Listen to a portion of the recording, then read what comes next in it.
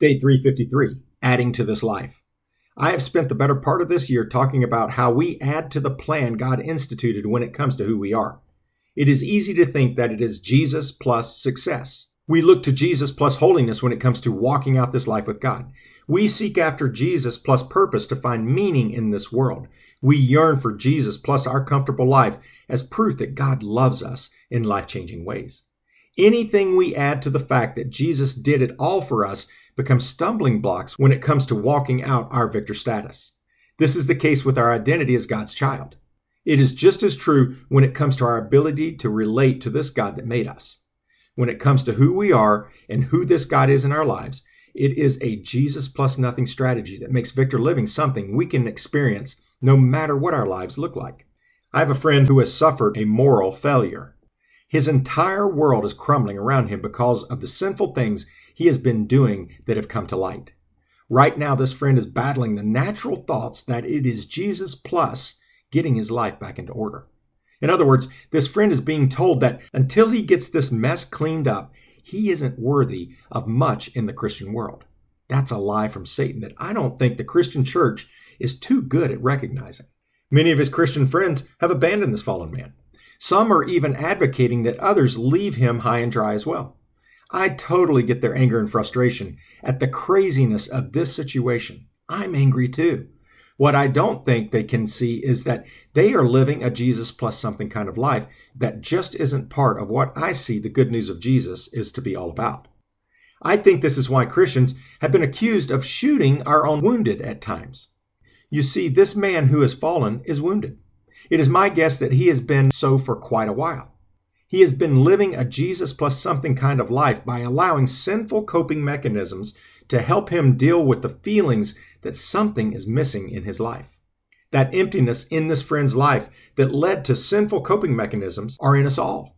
It is when we turn to things of this world to help deal with the pain of feeling that emptiness in our lives that we let victim thinking take over in victimizing ways. It is much easier for us to just pretend that everything is okay. I have to look as holy as my other friends in the church seem to be. I can't share how unholy I feel at times because that might make the fragile identity I've worked so hard to build and maintain collapse in ways I just can't stand. I pretend it is Jesus plus nothing, but let my coping mechanisms be the plus that dulls the pain of loneliness and shame that are too deep to share. If I were to share them, there's a good chance I'd be shot. Not literally, but figuratively. I'd be rejected. I'd be labeled. I'd be sidelined. I'd be judged and sentenced in ways the church has been way too quick to do to too many of its own. You see, even in the aftermath of this friend's sin being uncovered, God still sees him as blameless and without fault. I know how shocking this sounds, but it is true. Jesus died for all our sins. This includes the sin of a friend that betrays us in the right here and the right now. That's why I can say with confidence that for my friend who is disgraced by sin, it is Jesus plus nothing. It isn't Jesus plus repentance. It isn't Jesus plus restoration. It isn't Jesus plus reconciliation. It is simply Jesus that makes it possible for this man to walk as the victor I know him to be in spite of the consequences of the failures he has lived out in his life. This doesn't condone what he has done to bring such disgrace on him and his family. What he has done is so completely wrong.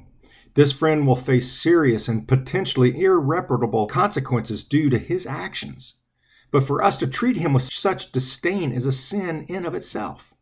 It is telling this friend and the world that it is Jesus plus a perfect life that is required to be the victor God calls us to be. I'm sorry, that just isn't something that the Bible supports. Praise God it isn't, because we all would be doomed to victim thinking if it was. There is nothing wrong with being angry at my friend as a result of his actions. There isn't anything incorrect with being frustrated to the point of needing to take a break from relating with this fallen man. Maybe that's what this man needs right now, time alone with God. But expecting something other than what God expects is adding to the powerful message of Jesus Christ in ways that I just can't be a part of. This begs the question, what does God expect? Take a look at today's Bible reading with me now, and let's see if we can see some of what God expects from us. Thank God. Pray to Him by name. Tell everyone you meet what He has done. Sing Him songs, belt out hymns, translate His wonders into music. Honor His holy name with hallelujahs.